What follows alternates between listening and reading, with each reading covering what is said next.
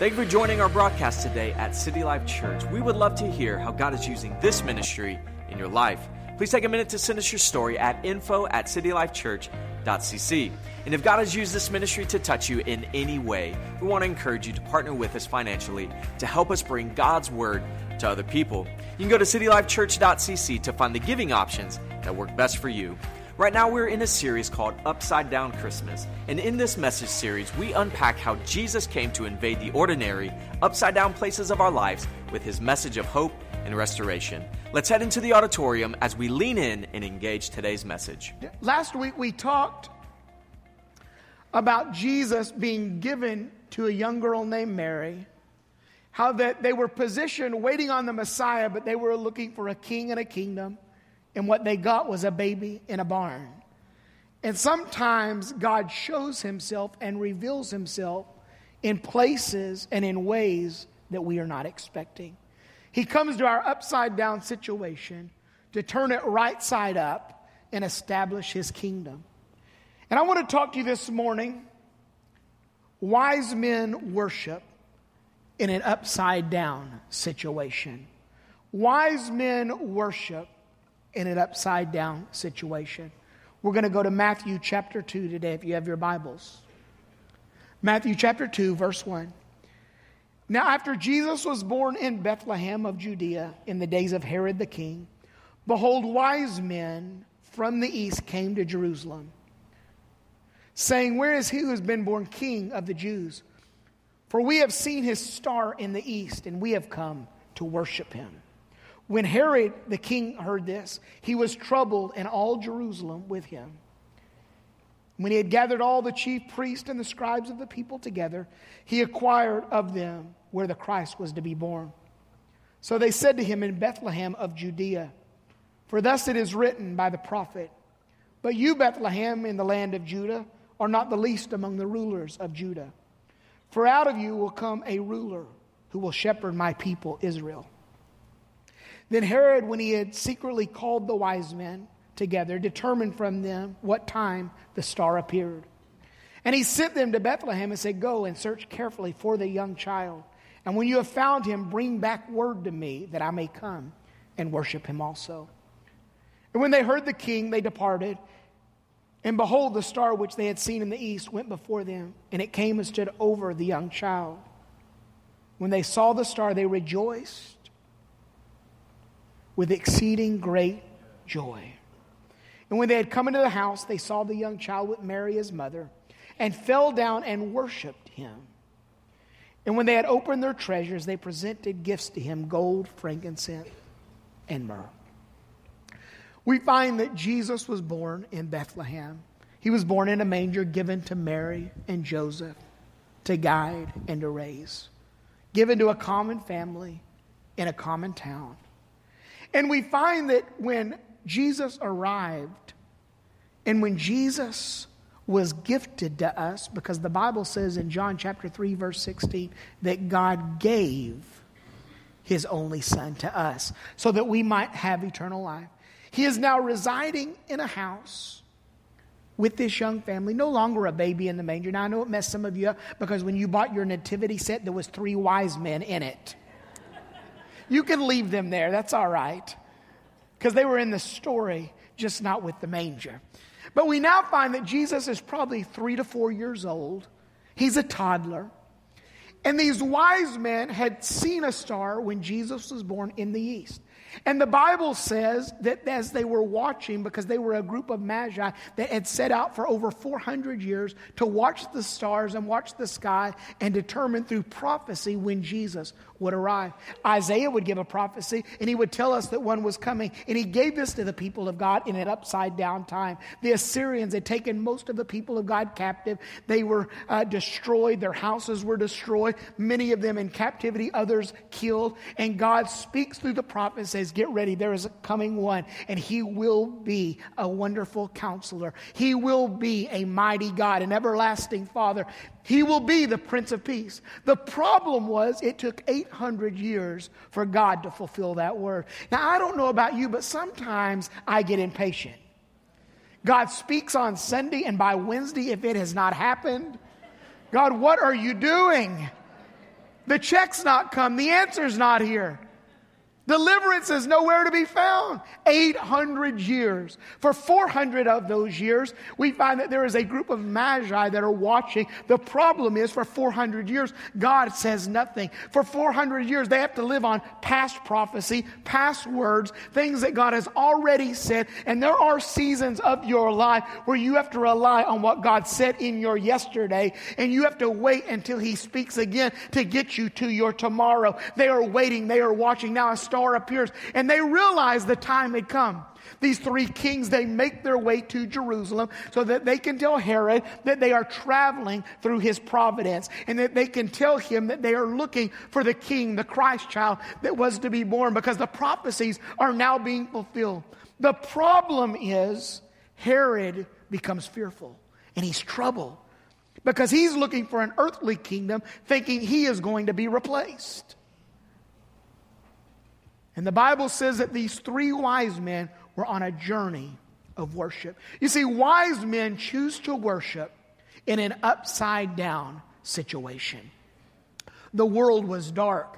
They were worshiping false gods. Many were not even looking for the Messiah at this point. And these three wise men made a choice to worship. They worshiped through years of silence when God said nothing. They worshiped in moments where the world had seemed chaotic and everything was turned upside down. Almost like today, where we feel at times like it can't get any worse. We have to make a choice to worship, because worship is just that. Is it a choice you and I make? It is a choice. It's not a positioning of a building. It's not a positioning in a building, but it's a posture of the heart. It's where you make up your mind in a crazy moment of life, or even in a blessed moment of life, that you are going to worship. Wise men and wise women, they choose to worship even in upside down situation. You see, worship always asks one question, and this is the question it must ask. If it does not ask this question, it's truly not worship. The question that is being asked by these and those that were searching for the Christ was this: where is the King? And that needs to be the question we ask in our worship. Where is the King of glory? Where is the King of glory in this upside down world? Where is the King of glory in our church service or our religious setting? Where is the King of glory in those moments of silence? Where is the King? That was what they were asking. That is what they were in search of. Where is the King? And in this moment of searching, God began to do something. He began to shift their perspective, because worship always alters our paradigm and our perspective in our journey. Because sometimes in our journey, things do not go the way we plan. We encounter things in the journey, like wicked kings and things that are in our journey that would try to bring fear into our life. But worship has a way of coming in and altering our paradigm and our perspective in the journey of life. If we just keep worshiping, God begins to alter our paradigm, because this is what the Bible said in verse 2. The Bible said they were troubled. But by verse 10, the Bible said there was exceeding great joy. In the first part of our passage, they were troubled and fearful. By the end, the Bible said great joy and expectation began to explode in their spirit. Worship has a way of altering your paradigm or your perspective, not only the way you see God, but the way you see you in your journey, the way you see you and the way God desires to work in you and through you, and how He is working in the things of your life to accomplish His purpose. See, worship has a way of causing those things to shift in your life. Worship refuses to let fear control your journey. Worshipers refuse to allow fear to have the final word, because the Bible said Herod was fearful. All of Jerusalem was fearful. And even the wise men for a moment became fearful. They were troubled at what was being said, because this king had great authority and great power. They were in his providence now. And the Bible said fear began to set in. But worshipers refused to let fear. Why? We've not been given a spirit of fear, but we have been given a spirit of power and of love and of a right mind, so that we think the right thoughts, the right time, the right way. They refuse refuse to let fear control the journey. And there are some of you in here today, you have a heart of worship, but you're letting fear control your journey. You're letting fear control your moment. You're letting fear isolate you from the things that God has for you. But worship refuses to let fear control what God wants to do in your life. Why? Because worshipers and people of worship, that they understand this, that they live and they move by the grip of the prophetic. You see, worship always ushers in the presence of the prophetic. Worship always invites the presence of the prophetic into our life, where we say, Lord, I know where I've been, but what are you saying? What are you doing? Worshipers get right to the edge of the unknown and say, God, what are you saying about my tomorrow? What are you saying in this upside down world? True worshipers, they live in the grip of the prophetic. When they get to one season, they begin to look to the next season. And when they get to the next season, they begin to look for the next season. And because they're moving from glory to glory, from season to season. Now, if you're caught in a season right now and you don't know what God's saying, the best thing you can do is rise up and say, where is the King? Because when the King arrives, His word arrives. When the King is present, His word. Come on, put your hands together for the King of glory.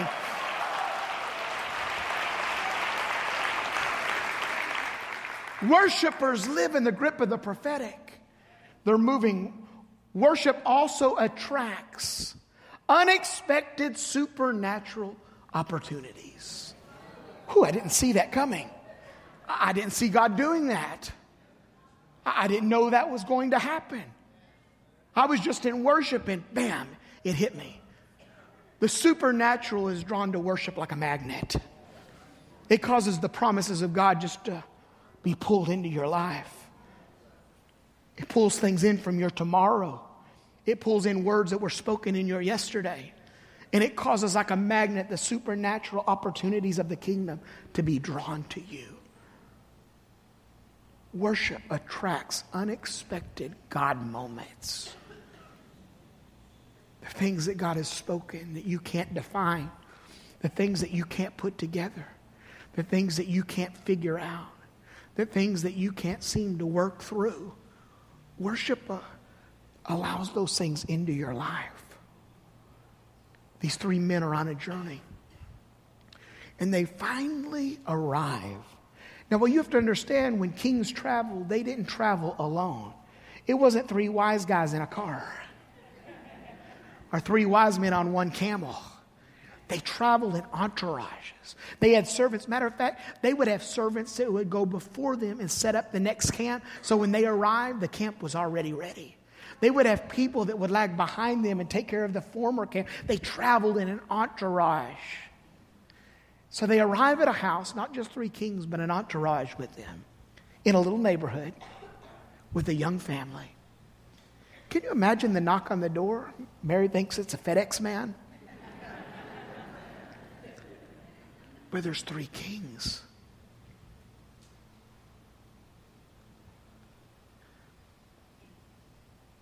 And the Bible said when they arrived, they saw Mary and the child.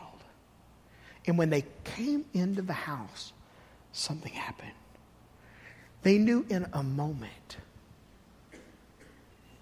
that they were in the presence of the king. Now watch.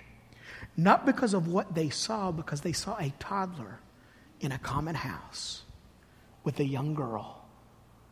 No throne, no guards, no palace, just a child in a common house. And the Bible said something happened in a moment. They fell at the feet of this toddler. And they begin to worship. Now watch what happens. Because there's an entourage with them. And we understand that the custom of that day was the servant would never be in a higher position or elevated above the king or the master. So some commentaries tell us that as the wise men bowed, those that were serving them tried to get lower than those that were being served. So as they were on their knees, look, as hundreds of people are maybe laying prostrate on the ground, and they are laying on their bellies below the kings that are bowing at the feet of Jesus. And at this little house, there's hundreds of people in worship, not seeing a king, traveled for 3 years and now arrive, and they're worshiping a toddler. And when they worship, they begin to open their heart. You say, well, Pastor, how do you know that? Because the Bible says where your treasure is, there will your heart be also. And they begin to open up the treasury of their life. And the first one opened up and broke open his treasury, and he offered gold to the toddler, because gold would declare you're a king. He would declare there's a kingly anointing on this child and a prophetic calling to reign and rule as a king. The next one would offer up frankincense as his treasure, because frankincense,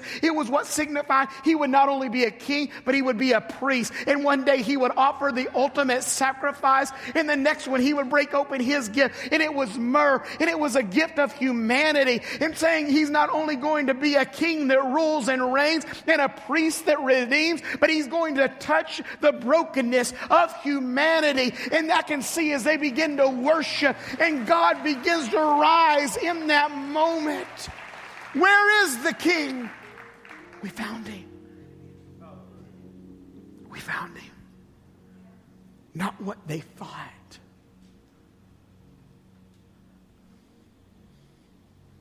I heard a story not long ago.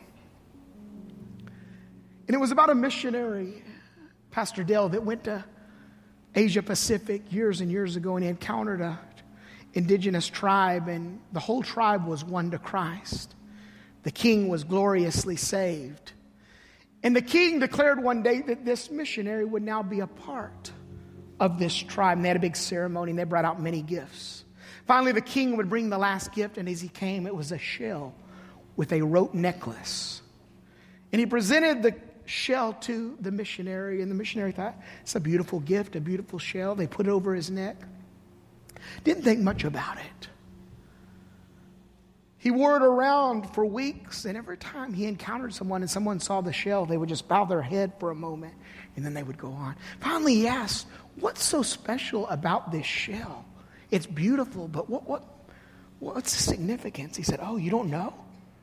That shell is only found in one part of the island, in a remote area. And to get to this area, you've got to cross mountains.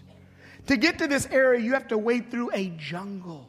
To get through this area, you have to even go over an area of the island that is covered in volcanic ash. You can only go alone. It's very, very dangerous. He said, the king went there to retrieve this for me? He said, yes. He said, it's a beautiful shell, but he didn't have to journey that far and that long for this shell. He said, oh no, sir, you're missing it. The journey was the gift. The shell is just a representation of the journey. See, the gold was beautiful. The frankincense was nice. The myrrh was splendid. But the 3 years that they traveled looking at the signs and the word that God had spoken, the 3 years that they walked through fearful places, the 3 years they had to navigate through forces like Herod to get to this toddler and still keep a pure heart and still remain pure in their worship and ask the question, where is the king? The 3 years that they had to just keep traveling, not knowing where they were going to get.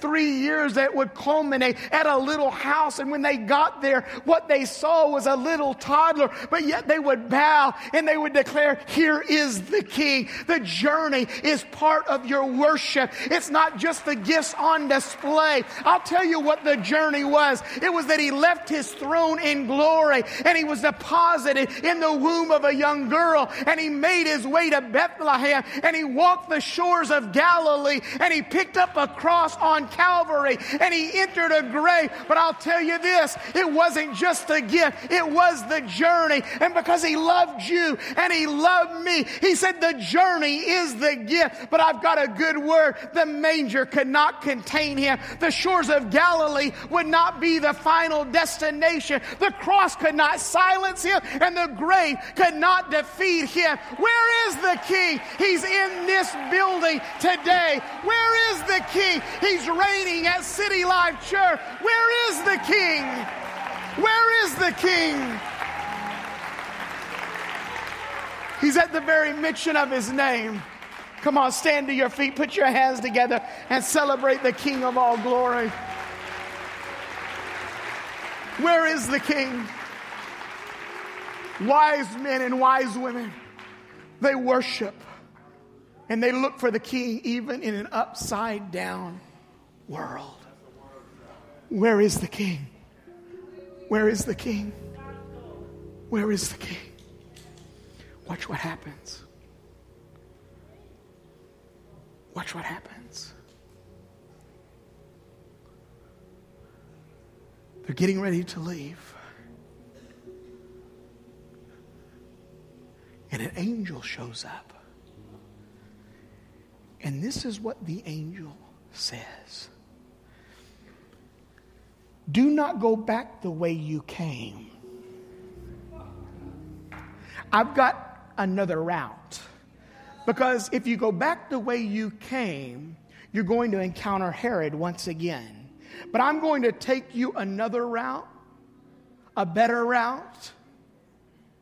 There's some of you, because you're getting ready to encounter the King, he's going to tell you about a better route in 2019. Not the route of 2018.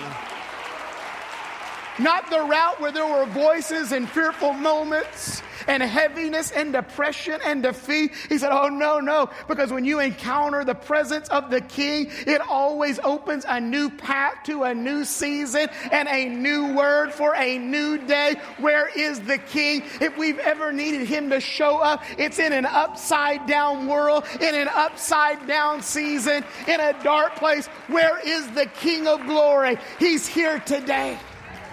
He was at our Eastlake campus. He was in our 9 o'clock service. But here's the good news. If you're a child of God, he's not relegated to a building.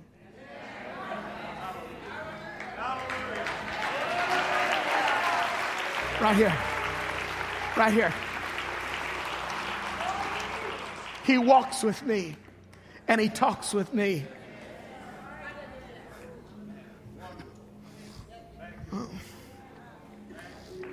He silences fear. He builds my faith. Where is the King? Wise men, wise women, they make a choice to worship.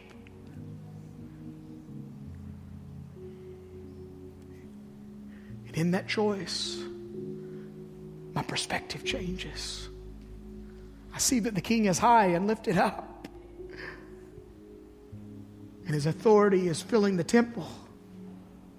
I find out that he has the answer because he is the way, the truth, and the life.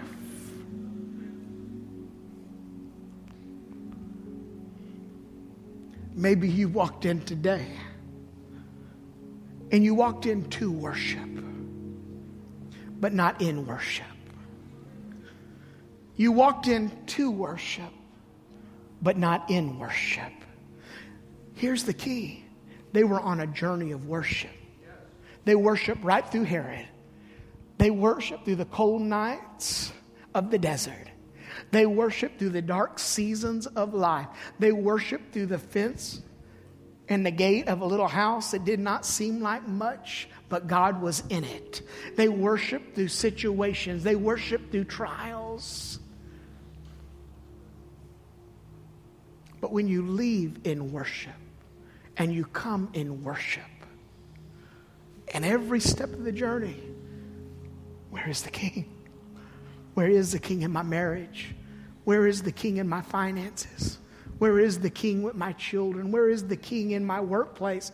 Where is the King in the dark areas of my life? Where is the King? He shows up. Father, I thank you today that the King is among us.